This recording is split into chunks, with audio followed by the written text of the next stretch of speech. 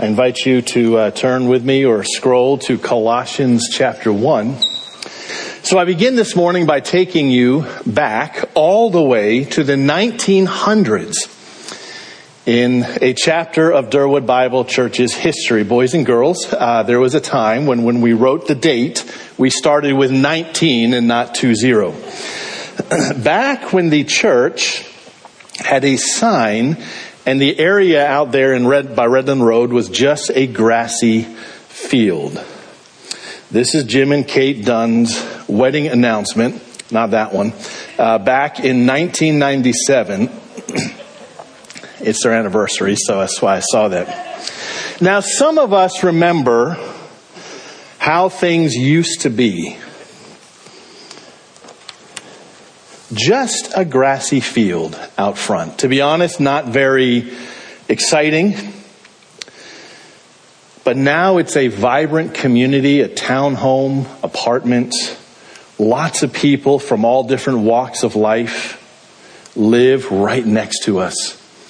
In fact, about 15 years ago, when we made the decision to stay here and not move north, it was because we knew we would have a mission field moving right to our doorstep.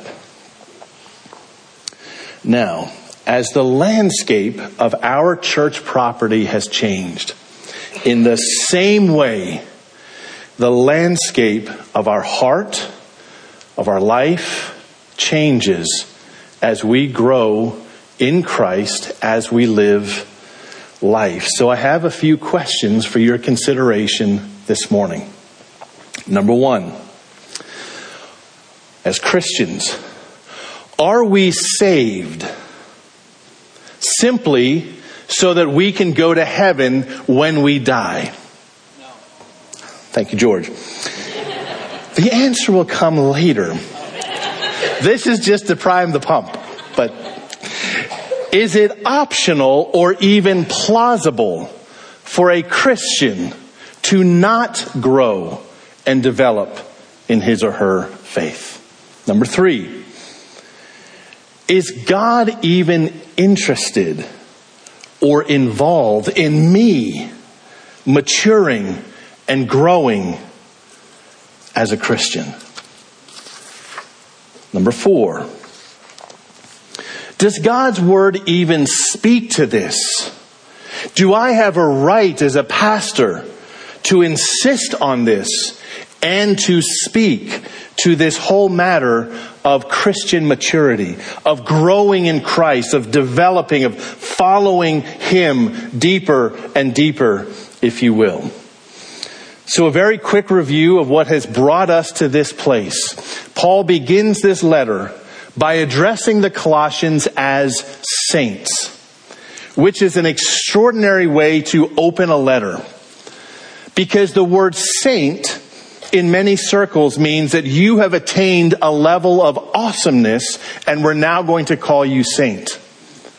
Paul says because of the gospel, every single one of you is a saint because you are clothed with His righteousness. I take you back again to the 1900s, Durwood Bible Church. Yesterday I had an exchange with one of our former pastors from the 1970s. And I noticed at the end of his email, his signature line, his name is Mike Reed. At the end of the email, at the signature line, it was the prayer from Colossians 1, verses 9 to 11. In this prayer, Paul prays that we would have a solid position upon the truth of God. We would be positioned well. He prays that we would progress in that truth, that we would grow, that we would mature in the truth. And he prayed for power, that we would walk in the power of the Spirit, that we would experience His anointing and know what His presence is. So what about the truth about Jesus? Paul says he is the image of the invisible God. If you've seen me, you have seen the Father. He is the firstborn of all creation, meaning it all belongs to him. He inherits it all. Why? Well, because he made it all. All things were made for him, and he holds all things together. He is the firstborn from the dead, meaning he is the first one to die, to defy death, to be raised again, never to die again. Because death does not have jurisdiction over him. We are reconciled. We are redeemed. These are gospel terms. Reconciled to God by the battered and bloodied body of Jesus Christ on the cross by his blood.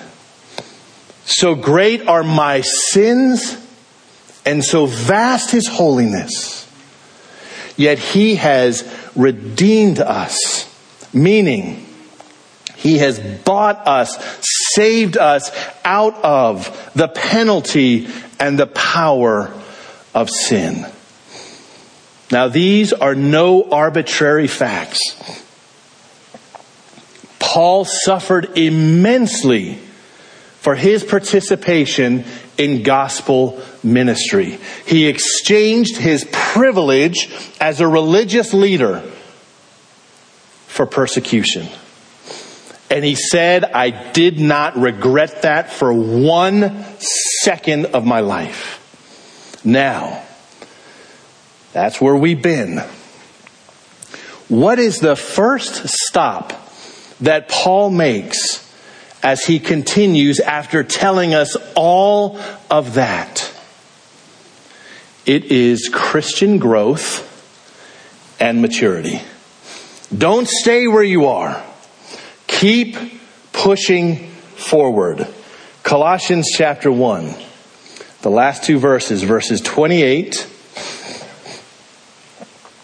and 29. Speaking of Christ, him we proclaim, warning everyone and teaching everyone with all wisdom, that we may present everyone mature in Christ. For this I toil, struggling with all of his energy that he so powerfully works within me. So as we can see, first and foremost, Paul is incredibly driven to ensure that the Colossian believers grow and mature in Christ. That is his focus. Having told us all of that rich theology, he wants us to grow. So let's first look at his method, because that is a good orientation of where we are heading with what Paul has to say. How does Paul operate? Does he put on self-help seminars to make you a better version of you?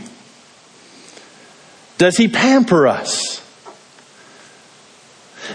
Does he look and just say, you are so wonderful, so beautiful, just the way you are? Does he tell us to do what worked best for us? Figure it out. Whatever makes you comfortable, stay there. Be good to yourself. Avoid discomfort at all costs.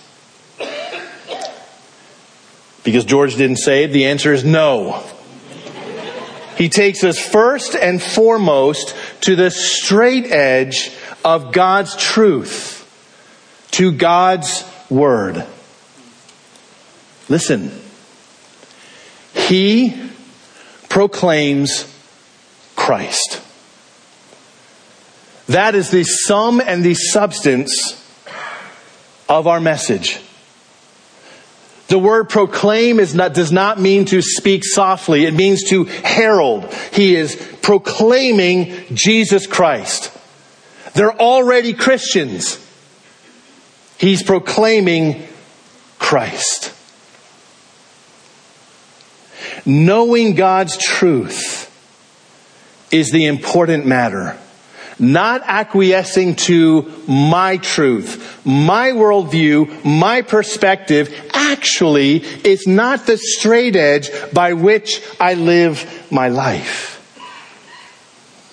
Remember, Jesus is Lord. Not me and not you. Not culture. He is the one that we listen to. He is the one that we grow up into. He makes it his ambition to teach the truth. Why? So we can be positioned upon God's truth and live God's truth out. Now, this idea of promoting teaching for Christian maturity, have we heard this before? Consider what Dale read earlier in the service. We call it the Great Commission. What does Jesus say? Go and make disciples of all nations and do two things. Teach them, baptize them. That's it. You have to have the truth to teach people. As we make disciples, we are growing them, as Peter says, in the knowledge and in the grace of our Lord and Savior, Jesus Christ. The process of maturing disciples is to teach God's truth. Consider something else that Jesus said. I invite you to turn there. John chapter 17. This is known as the high priestly prayer.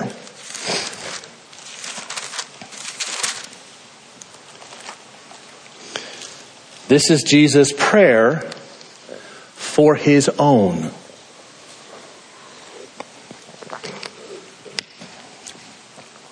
For them, and by extension, for us. Sanctify them in the truth. Your word is truth. To sanctify means to set apart. It means to make holy. The mechanism by which we grow primarily is via the truth. Taking the truth of God, learning it, reflecting upon it, making it our own. We grow through God's word. The path to personal holiness, to developing, to maturing as a Christ follower is upon his word. Remember, Jesus said in John chapter 8, you are actually and truly my disciples indeed if you continue in my word. So never downplay the importance of reading and studying and meditating and discussing with one another God's word.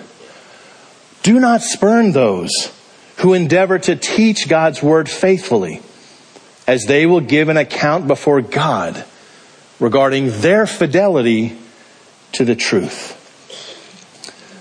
On Friday night, we had a wonderful gathering of Awana leaders. Here is most, but not all, of our Awana crew. Awana is our midweek Bible club for kids every Wednesday night. You can hear a little bit more about it later on from Jeff. They learn God's word in the context of having a whole lot of fun. But here's what I really appreciated. We kind of went around the circle and just said, well, how did we learn about Awana? Why do we love it? And it was so nice to hear many say, well, I love seeing kids learn God's Word. It's right at the center of it all.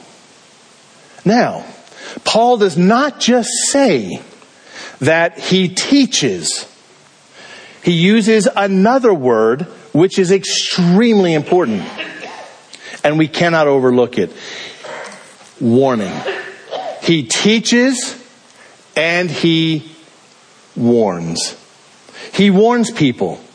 This is your first clue that growing in the Lord, that maturing in Christ is not always easy. It does not always come naturally in our lives. If we need to be warned from God's Word, that tells me that sometimes God's Word will confront my current thinking or my actions, and I must bring them in obedience to God's Word. God shows His love for us by warning us. It is always for our good. It is always for a better life. So teaching is the positive mechanism. Warning is the negative. You're going off course here. You're straying. You're going where you don't need to be. This obviously is equally true for unbelievers as well. The gospel is the proclamation that Jesus is Lord. He has laid down His life. He was buried. He rose again. And anyone who believes in Him will have eternal life. But the message from Paul, Acts 17, is God calls all men everywhere to repent.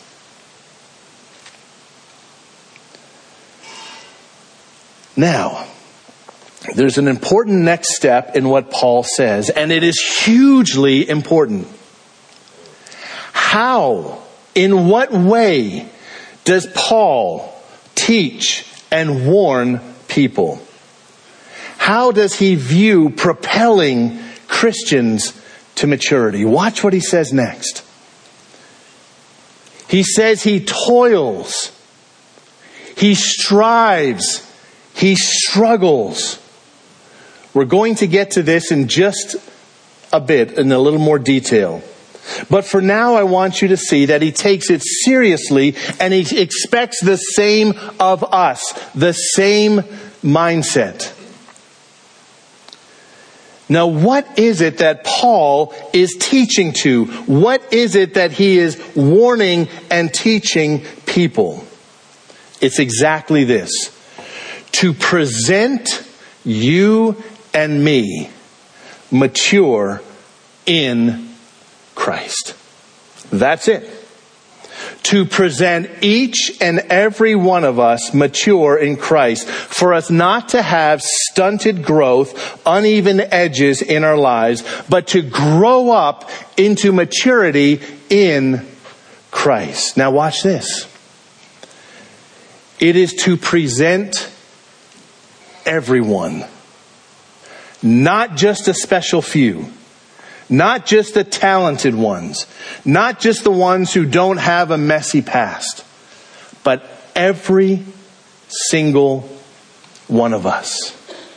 Not one of us is unable, with God's help, to walk in maturity in the Lord. Can I just stop for a moment? That is so encouraging. You made the cut. You're able to grow. You are able to mature in Christ. Your past, your hang-ups, your family of origin, trauma, all of those things which are so real in our lives. Sometimes we disqualify our own selves. Well, I'm not as talented. I mean, just look at how naturally she does it over there. I could never do that. Every single one of us. Paul is highly motivated to teach you how to walk with Christ. how to honor God in your life, how to love other people well, how to care for the poor, how to advocate for those in need, how to pursue holiness in all that you do, how to develop the eternal perspective so you're not wasting your life on lesser things, how to discern right from wrong, how to be good news to those around you, and how to know to articulate the gospel to people. How to live a life that is filled with joy and with peace. He is motivated to help you learn how to think biblically and how to live a life that is pleasing to the Lord. So I'm going to circle back to my questions now. This is like a mid sermon quiz. Are we saved so that we can just go to heaven when we die? And everybody said, all right, 100% so far. Is it optional or even plausible for a Christian to not grow and develop according to Paul? Okay. No. Thank you. Of course, our growth cannot be what we want it to be. There are seasons and so forth. But what Paul is speaking to and preaching to is that Christians grow and mature. Is God interested, number 3, or involved in my maturing as a Christian? Yes. Does God's word speak to this? Yes, and yes, and yes to all of that question. But wait, there's more.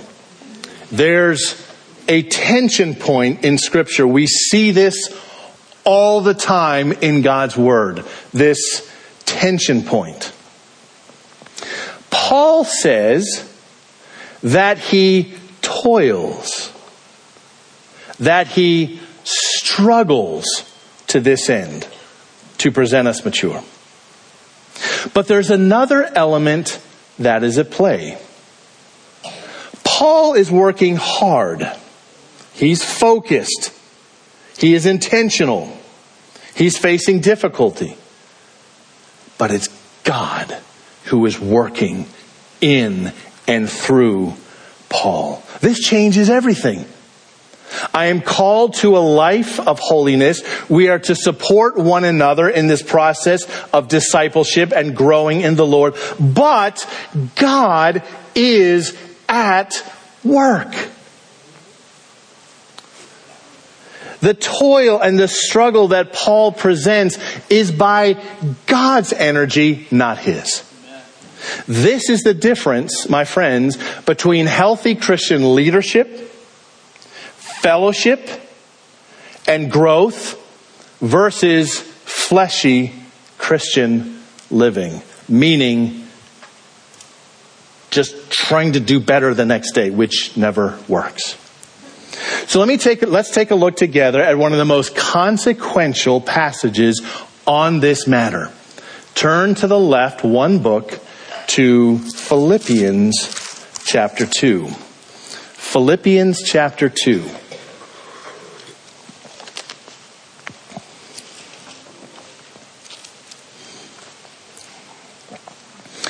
Look at verse 12. Therefore, my beloved, as you have always obeyed, so now, not only as in my presence, but much more in my absence, work out your salvation with fear and trembling. Work hard at it. Reverence for God. Not work for it, work it out. Work out your salvation with fear and trembling, with a sense of reverence for who God is.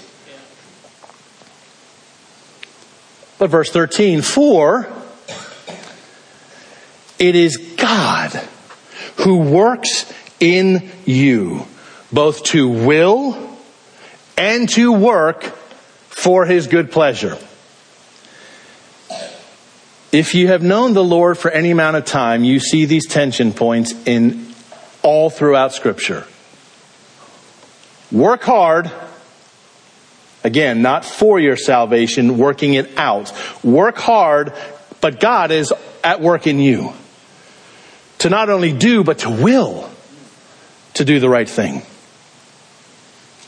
Work out your salvation with fear and trembling. Never give God your second best. Stay on it. Pursue it with godly reverence. You do not learn to play a musical instrument by practicing once in a while, when you feel like it. By persistence. And we apply that to anything, sports, anything. We must avoid two extremes. It's all up to me, or God's going to take care of it all. That's the challenge. On one extreme, people can often say, oh my goodness, me growing as a Christian, even staying a Christian, is all up to me. That's not biblical. But so is the other extreme, that I can just kick back and I'm going to automatically grow. Because it's true that God is at work in me, but all throughout the New Testament, we are called to be intentional about growing in the Lord. Now here's the thing. The beautiful reality is that while we invest ourselves to encourage one another in the Lord, to support one another, to pray for one another, we have the confidence in knowing that God was there first. That God is at work. I don't know about you, but that gives me such relief and encouragement and perspective. God is at work.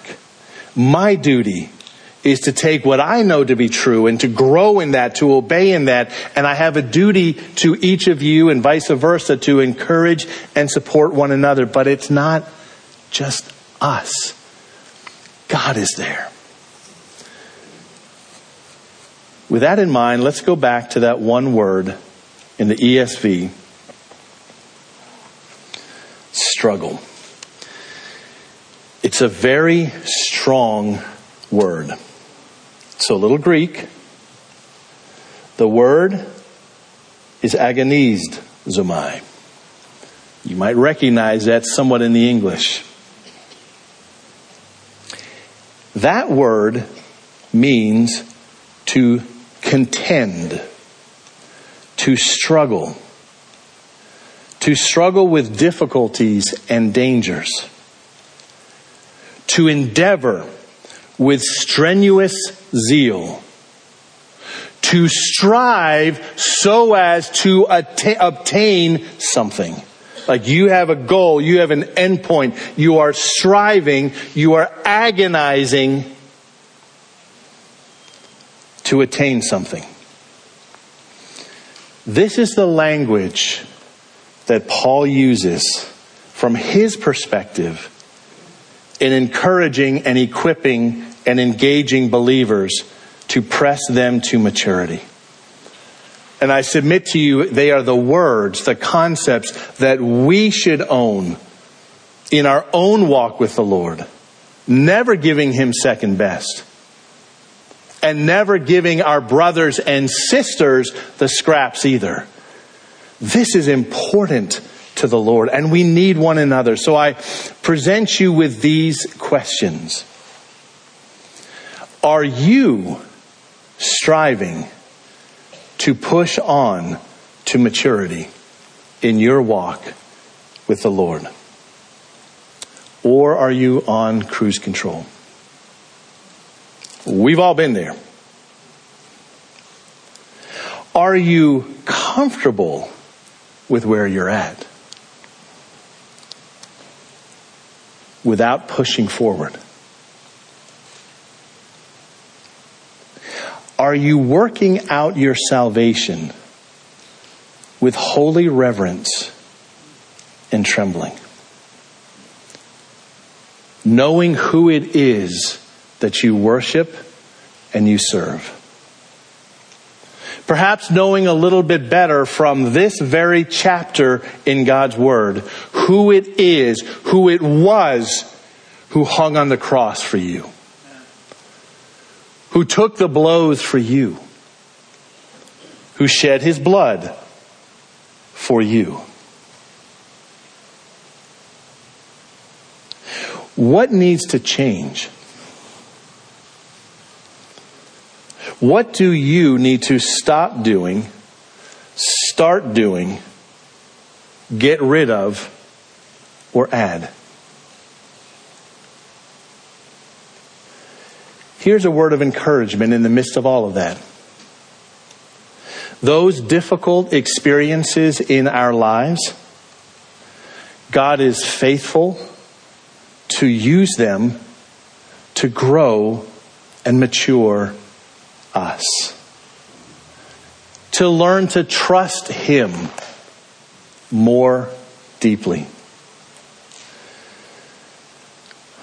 I believe this is a word that many of us need to hear this morning and take it to heart. Growth does not happen automatically. It does not happen without any effort. And so much in the New Testament is about us helping one another. We are not designed, never made to do this by ourselves. When we pull back from people, we all know it's true. It doesn't work. We need to rub shoulders with one another. We need to be in our lives, in the messiness of our lives. So next week we'll make further application and present the Lord Jesus in all of His glory and how He presents Himself personally to each of us in our walk with the Lord. Lest this felt a little harsh, I hope it didn't. Direct but not harsh.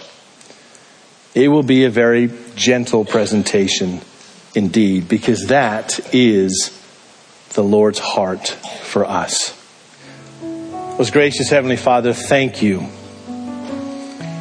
for the simplicity and the power of the gospel. Thank you for that old rugged cross. Thank you for the blood that was shed for us. Thank you for reconciliation in full, completely forgiven, accepted, adopted into your family, a place at the table for us. Thank you for redemption, for rescuing us from the domain of darkness and placing us into the kingdom of Jesus Christ, the one that you love. Thank you.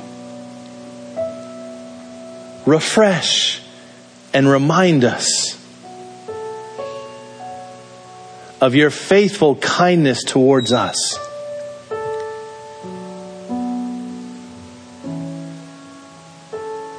Remind us of that secure position that we have in Christ.